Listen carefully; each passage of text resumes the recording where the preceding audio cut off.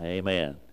You know, I'm glad I'm going to heaven, whether it be by the grave or just simply be raptured up. I want to say that if I could choose, I believe I would rather just be raptured up. Amen. Kind of miss that whole dying thing.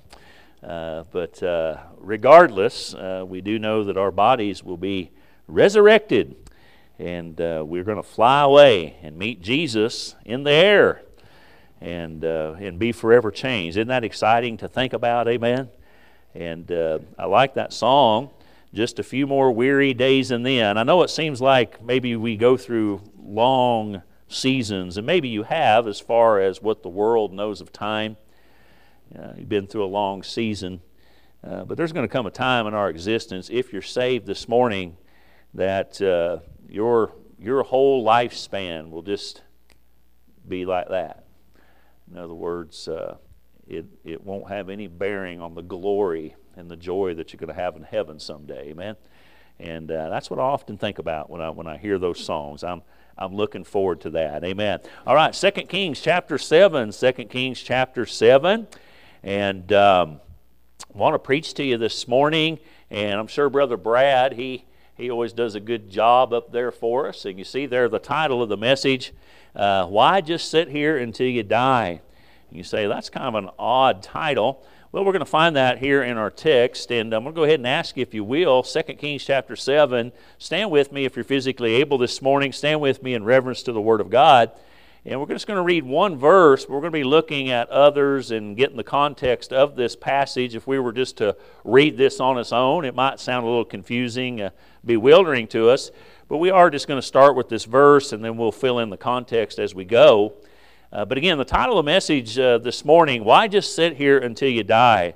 And what a great question. And by the way, this is more of a salvation message, but again, I think that believers can be challenged in many ways as well. Amen. I believe that God put us on this planet for a purpose. Amen. And we ought to be busy out doing God's work. Certainly that is true. But 2 Kings chapter 7, verse 3, notice what it says.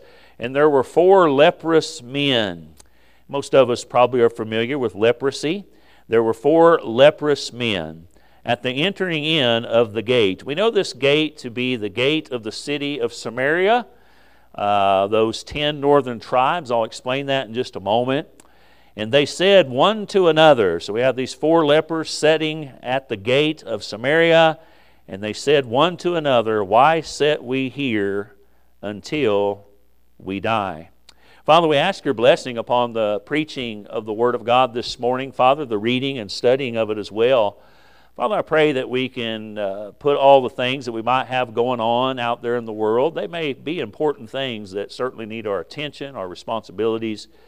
But Lord, for the next several minutes, may we just put those off to the side for just a little while. And Lord, I understand sometimes we need to go in and out for reasons that we can't help, providential reasons and so forth, Lord. But if possible, Lord, I pray that we would all remain seated unless absolutely necessary, Lord, so as not to take away the attention of somebody that may need to hear a very important point in this message.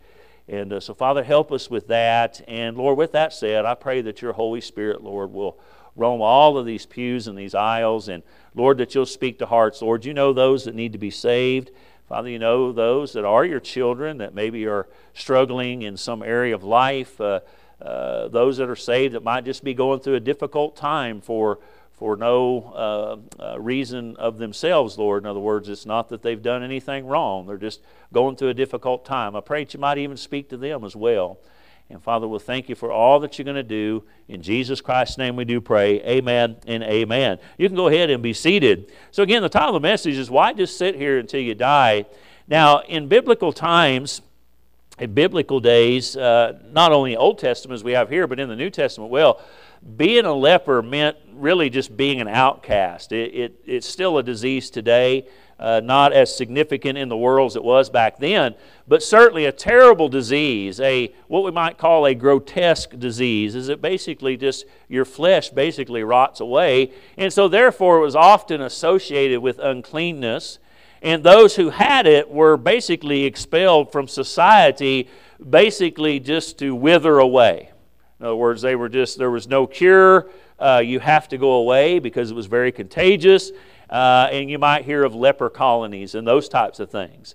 And if they did come close to others in certain situations, the Bible gave instructions that they were to cover their face, really cover their mouth especially, and cry out, "Unclean, unclean."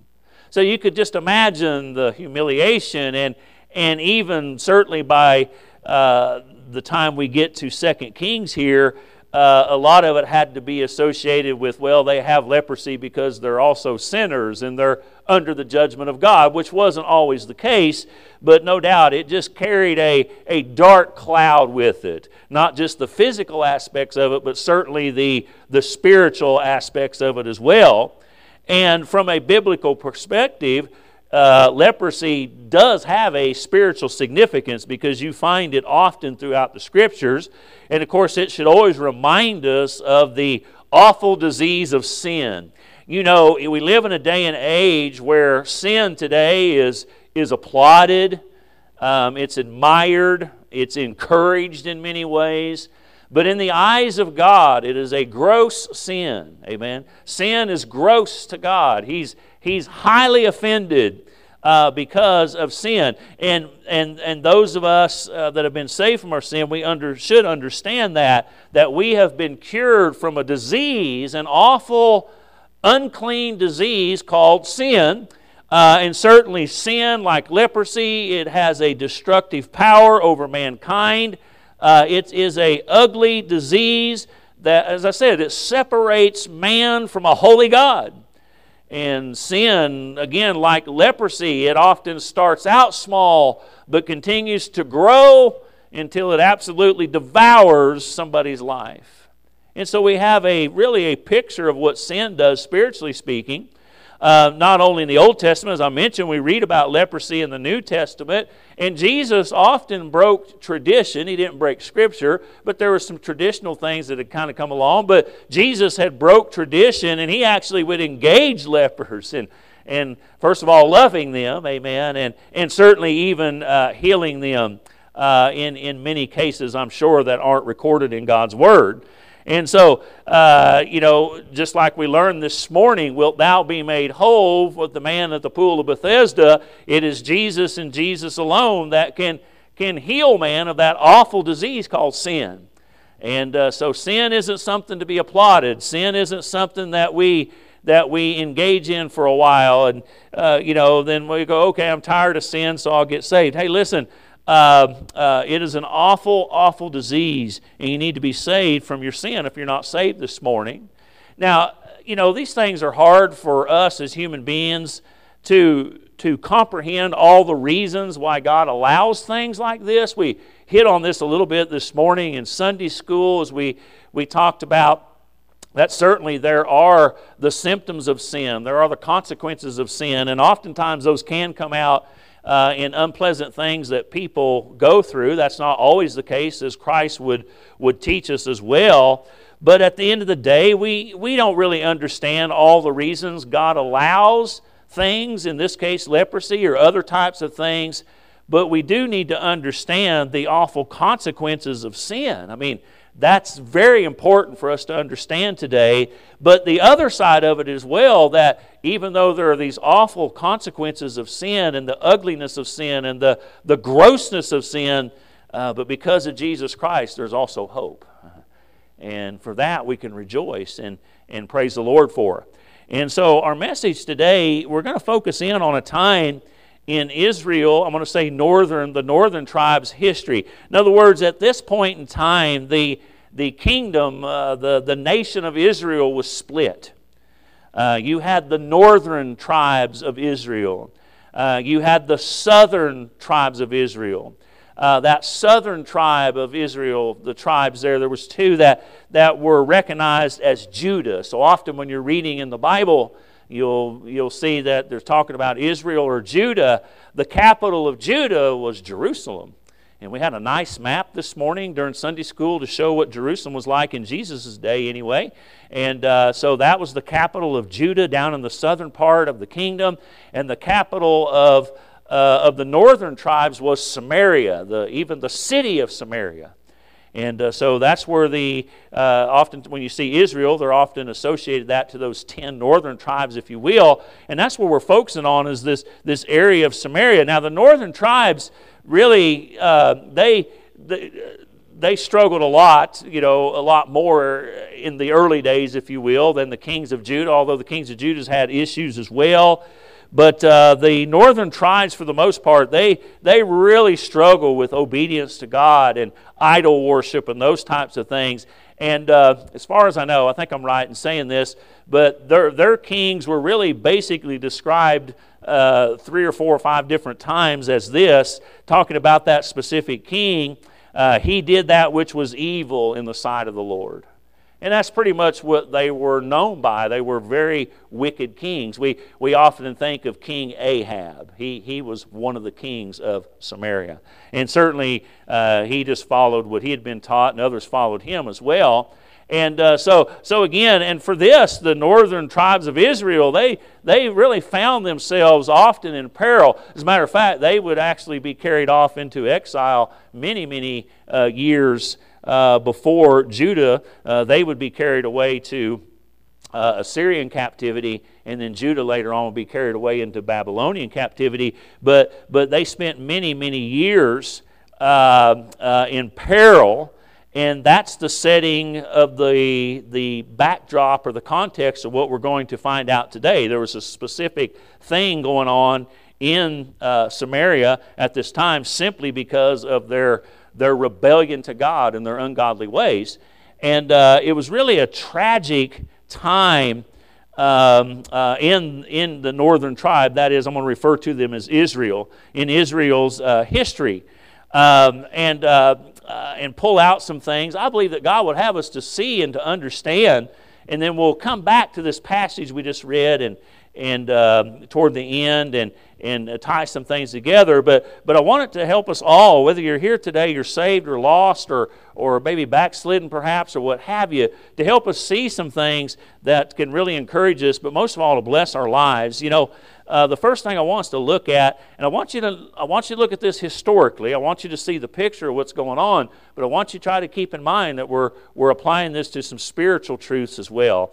And so number one is this: we see a besieged city in ancient days. In other words, Samaria had been besieged.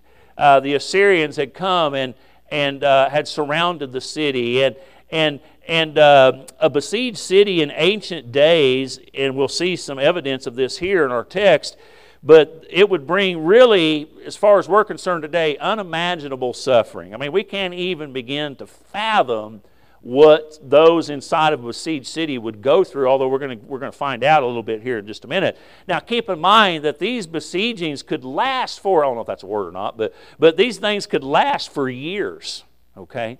Depending on how much resources the city had within itself. But of course, the whole idea there was to cut them off, and their supplies would run out. And again, this could last for years, and it was really a slow death, and it could bring a sense of complete, utter hopelessness. I mean, could you imagine? And it would drive people to do things out of desperation that were really just unspeakable, unthinkable even. Yet, as we look through this, you'll see in our message that God specializes in these things, that is, rescuing souls from hopeless and desperate situations. And we'll see that God does this very thing. And really, it's not a real long passage, but it is certainly what I would call an emotional roller coaster ride in just a handful of scriptures here, because we see total despair. We see the awfulness of the besieged city there that had gone on for quite some time, no doubt, but then in an instant comes victory. Amen?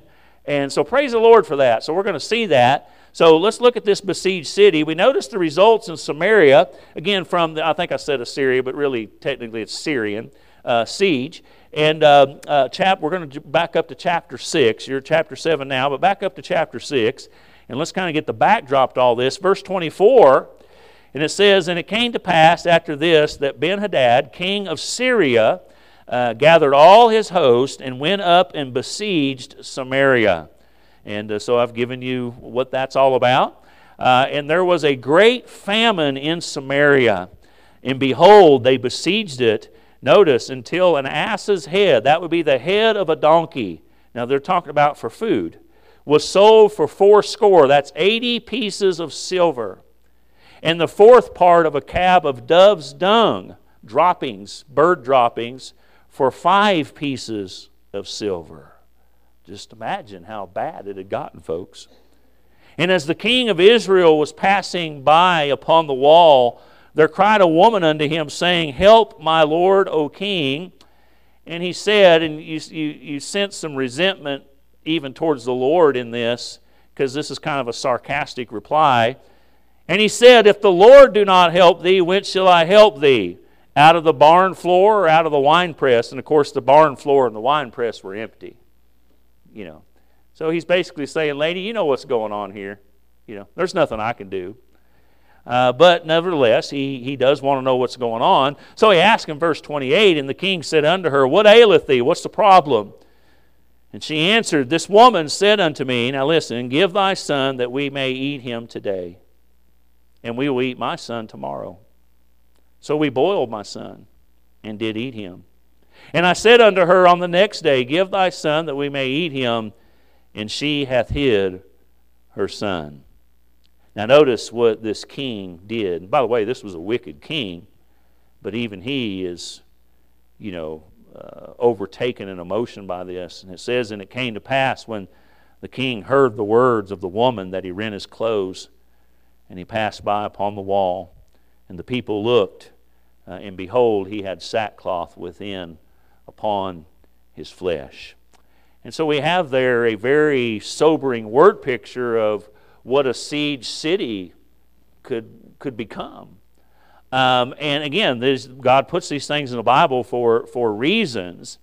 And as I've explained, the Syrians were basically just outlasting the city. They were starving them out, cutting off supplies, basic needs that the city needed. Imagine, too, on top of all this, no way of getting rid of garbage or sewage or anything. Imagine things being so bad that things like animal dung would become food, that these things would fetch a high price even to have. Imagine being so hungry that people are beginning to really go crazy and in a fit of hysteria turning to cannibalism.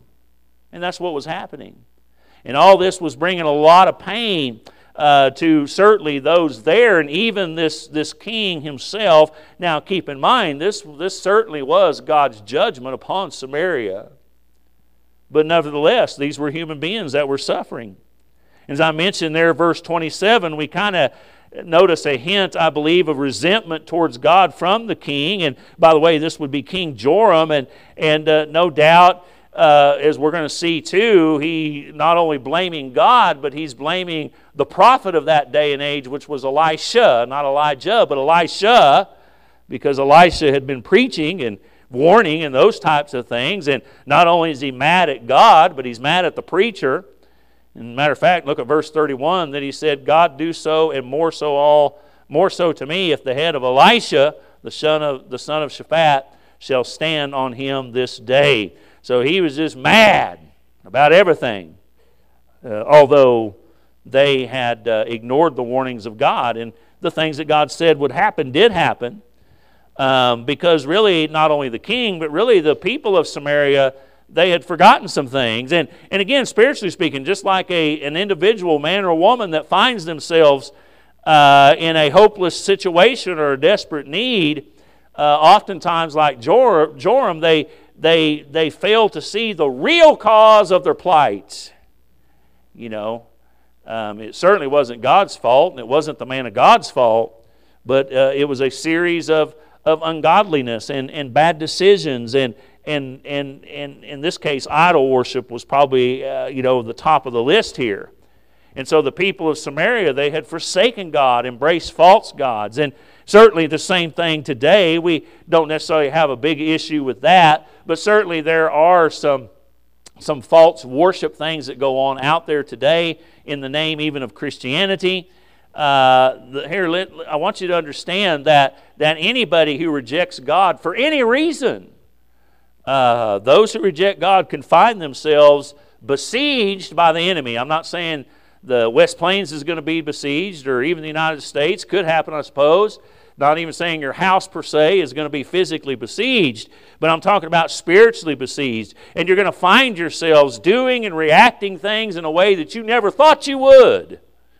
You know, when we're under spiritual attack, hey, listen, you need to understand some things.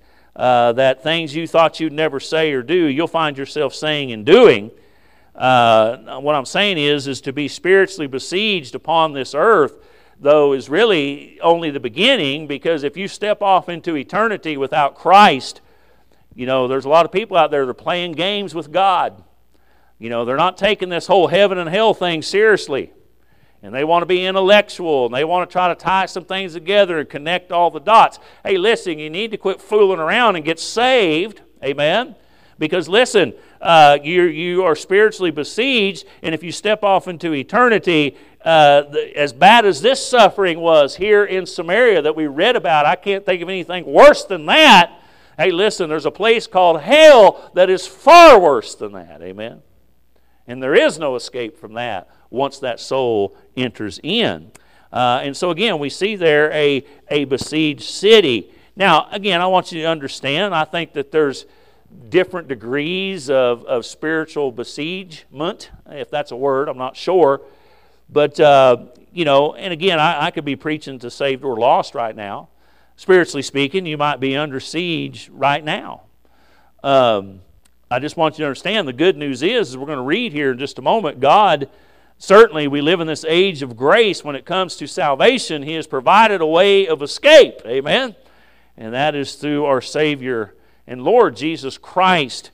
So if you're here this morning and you're not saved, you need to get saved right now. As a matter of fact, we'll just hit the pause button and we'll go ahead and get that taken care of right now. Amen. Hey, listen, to face an eternal besiege, listen, of never-ending suffering, you don't want that. Amen. And we do not know the day and hour of our departure. And so we need to make sure that we're saved. Or maybe you're here this morning and again, you're saved, but you're besieged by some things, maybe by some bad decisions or what have you.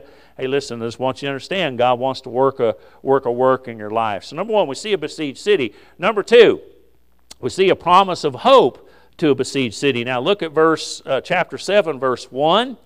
And so we see some things here. I'm kind of skipping over some things for time's sake. But notice, then Elisha said, so he knows the king's upset. He says, "Hear ye the word of the Lord." So think about how desperate things are. A donkey's head. They're eating bird dung. They're resorted to cannibalism. And that evening, this is what Elisha tells them. And then Elisha said, "Hear ye the word of the Lord. Thus saith the Lord, tomorrow," in other words, within a matter of hours, about this time, "shall a measure of fine flour be sold for a shekel, and 2 measures of barley for a shekel, in the gate of Samaria."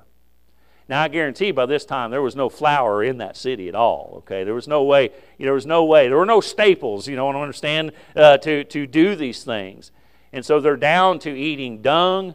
And then Elisha says, "Tomorrow you're going to have everything you need to eat to your fill." Now imagine that. They probably weren't buying that, were they? Nah, I don't see how that's going to happen. And we'll see some the response to that here in just a moment. So Elisha is telling the king the siege is going to be over by that morning, the next morning that is. And of course they're not convinced. Certainly the king isn't. And really, again, a sarcastic tone. And it says there in verse 2 that if God opened the windows of heaven, it wouldn't be possible. In other words, even if God began to bless right now, none of those things would be happening, because we are absolutely at zero right now. But again, they didn't really understand some things. And I suppose, humanly speaking, there certainly are things in this life through our eyes and life experiences that have conditioned us to think that sometimes there are things that seem hopeless. I mean, there are mountains out there that you say, that'll never be moved. That'll never change. But we never want to tell God never, right? And I might ask, again, I go back to, asking this question, what has the enemy possibly besieged you with?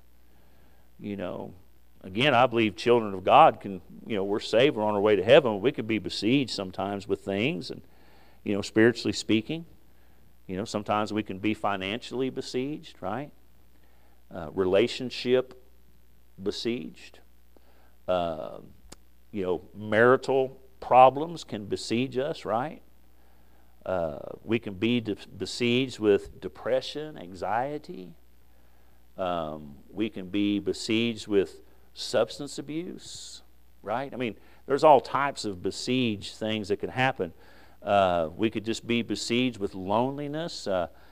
Maybe we have a desperate situation, a physical situation going on in our own body perhaps, or a loved one, and we all can be besieged in some way. And I just want you to understand that God is speaking to everyone here today. This isn't just for lost people, it's for anybody. And if you've been alive very long at all, you've been besieged. And if you continue to live very much longer, you might not be besieged right now, but you'll be besieged again, right? So we know these things happen. And so again, I want you to understand that God's speaking to all of our hearts today, certainly those that are under siege, but in that time comes you may be under siege again. But I always want you to know that there's hope. Elisha was a prophet. In other words, when Elisha spoke, he spoke the very words of God. Now today we have the very words of God in written form. That's what our Bible is, amen? And so again, what I'm trying to get you to understand, Elisha was speaking hope. He brought a word of hope, if you will, from an all-powerful God. And today we have those very words and many more. But I want to get you to understand this is where our hope is found, is in the Word of God. Amen? God's Bible. And so I just encourage you to read it and to study it. And it'll help you through those times when you're besieged, because the Word of God, again, it shows us the hope of a besieged city, a hope of a desperate city that had no other way out other than God to do something big. Now, here's the question, and it brings us back to our verse of interest and the title of our message. Again, the title of the message is, Why Just Sit Here and Die? So now we know some things, okay? So let's talk about the deliverance of this besieged city. Now, notice what happens here. We're going to read verse 3 again. And there were 4 leprous men. So we know the backdrop now, under siege. But the man of God, it says there's hope. And then it says there, so the next, actually it's still twilight. It's still very, very early, dark outside. But the morning is coming. And there were 4 leprous men at the entering in of the gate. They couldn't be in the city because they were lepers. So they were outside the gate. And they said one to another, Why sit here until we die? Now here's the reasoning. Now I want you to pay real close attention because this is important. If we say we will enter into the city, then the famine is in the city and we shall die there. There was nothing for them to go to. In other words, they were lepers. They were already dying. Nobody was going to give them food. So no hope in the city. We go back to the city. We are definitely going to die real soon. So they're right. And if we sit here, if we just keep doing what we're doing, we're going to die. So we can't go back into the city. We can't sit here. Our demise will be hastened, and we will just sit here and die. Now therefore, come. Let us fall unto the host of the Syrians. So they say, hey, we're just going to go throw ourselves on the mercy of the Syrians. He goes on to say, if they save us alive, we shall live. But if they kill us, we shall but die. In other words, we're dead men walking anyway. Listen, they didn't have anything to lose. They didn't have anything to lose. The only thing they had to, they weren't risking anything. And they said, hey, there's some hope here. For a little better life, if you will. And so that's what they did. And it says they rose up in the twilight, verse 5, to go into the camp of the Syrians. And when they were come to the uttermost part of the camp, in other words, the edges of it. Now remember, this was thousands and thousands army. Behold, there was no man there. Now here's why. For the Lord had made the host of the Syrians to hear a noise of chariots and a noise of horses, even the noise of a great host. Now there wasn't nothing there, but God made them to hear it. And it says, and they said one to another, Lo, the king of Israel hath hired against us the kings of the Hittites and the kings of the Egyptians, And certainly that was something that happened often of the kings of the Egyptians to come upon us. And then it says in verse 7, wherefore they arose and fled in the twilight. Now notice, and they left their tents and their horses and their asses and even the camp as it was and fled for their life. So when it says they left, they didn't take anything with them. So we have thousands upon thousands upon thousands of food and stuff and wealth, all those types of things. And these 4 leprous men that walk into this, okay? And they're like, wow, this is pretty cool, And so, of course, we're not going to read all the story there, but you can just imagine how they felt and what was going on there. And so they of course, they're going to help themselves. Now listen, God had miraculously scattered the powerful Syrian army, as we just read. And as I read too there, they left all their provisions behind. Now, the people of Samaria, they don't know this yet, but they were certainly going to reap the benefits of this. But they didn't do anything for this to happen. It was all God. It was all God. Again, this was still a wicked king. This was still a wicked people. Yet God in His mercy. And now I want you to understand some things. There could be somebody here today. I'm not saying, the severe famine and besiege that we see here, but spiritually speaking, you're going through a time right now. And there might be some here today who are trying to figure a way out of this thing. We're trying to figure out how to break the siege, on your life right now. In other words, by my own way of thinking, by what my life experiences have taught me, what can I do to stop this siege? Listen, you can't. You can't break the siege.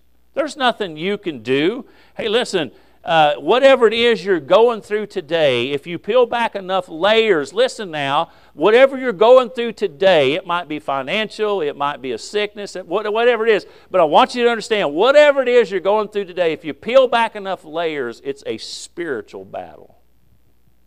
So it has to be handled spiritually, right? And so again, when it comes to that, listen, there's that you can't do that. You can't break that siege no more than the Samaritans could break their siege. It's only something that God could do. And so therefore we must turn to Him. So the question is, why sit here and die? Why just keep sitting there? Why not do something? In other words, what I mean is, why spend your physical life besieged by the enemy, and worst case scenario, to be lost, sit here and die, that is to die Christless. That's sad. That's very, very sad, especially, knowing what Christ has done for us. And so these 4 lepers, they teach us a great deal. Their situation really typifies certainly the condition of a lost soul, an unforgiven soul. I mean, we read that in verse 3. I mean, they absolutely had no hope, nowhere to turn to. Again, verse 4, we will enter into the city, then the famine is there. The city can't do anything for us. We can't just keep doing what we're doing. The only thing we can do is maybe turn to this enemy. In other words, all they were wanting, they were just saying, maybe there's some mercy out there for us. I want to tell you something, there is mercy. But it's not from a Syrian army. It's not from anybody, but it is from God Himself. I want to ask you, so why sit there and die? Why sit there lost in your sins? Why sit there unsaved? Again, it makes sense. Why sit there doomed? If we're doomed for sure if we just sit here at the gate. If we go into the city, the famine's going to kill us, and we don't have anything to lose. Just, we're going to hope for some mercy. Why do we just want to simply sit here? And basically what it means is to wait and die. Why would you want to do that? Now listen, if you're lost this morning, you have a similar situation. And I just want to ask you this question. I often ask lost people this, not all the time, but sometimes I want to ask them, what do you have to lose? What's the worst thing that could happen by accepting Jesus Christ as your Savior? I mean, if you're lost, you're marked with the sin of death, spiritual leprosy. I mean, to have leprosy in those days, it was the mark of, it was the death nail. I mean, it was just a matter of time. Hey, listen, if you're lost, it's just a matter of time before you step off into eternity. And just like they can't cure themselves, hey, listen, we can't cure ourselves from the sin of death because there's none good, no, not one, right? So we can't cure ourselves from the sin curse. The city, that is the world sure can't save you from your sin, right? Nothing in Samaria. Hey, they're in the same boat you're in. I mean, if you stop and think about it, the only difference between the lepers and the ones in the city is they had leprosy. Other than that, they were exactly the same situation. And listen, if you're lost, that's the world. The world can't give you anything that you need. Amen. As a matter of fact, the world is the reason for all these things that we struggle with. So you're not going to get any help from the world. You're not going to get any mercy from the world. So what do you have to lose? As these men said, we're going to throw ourselves on the mercy of the Syrians, but really the Syrians were already gone. But I want to ask you a question. What's it going to hurt? What do listen, the whole world is spiritually bankrupt.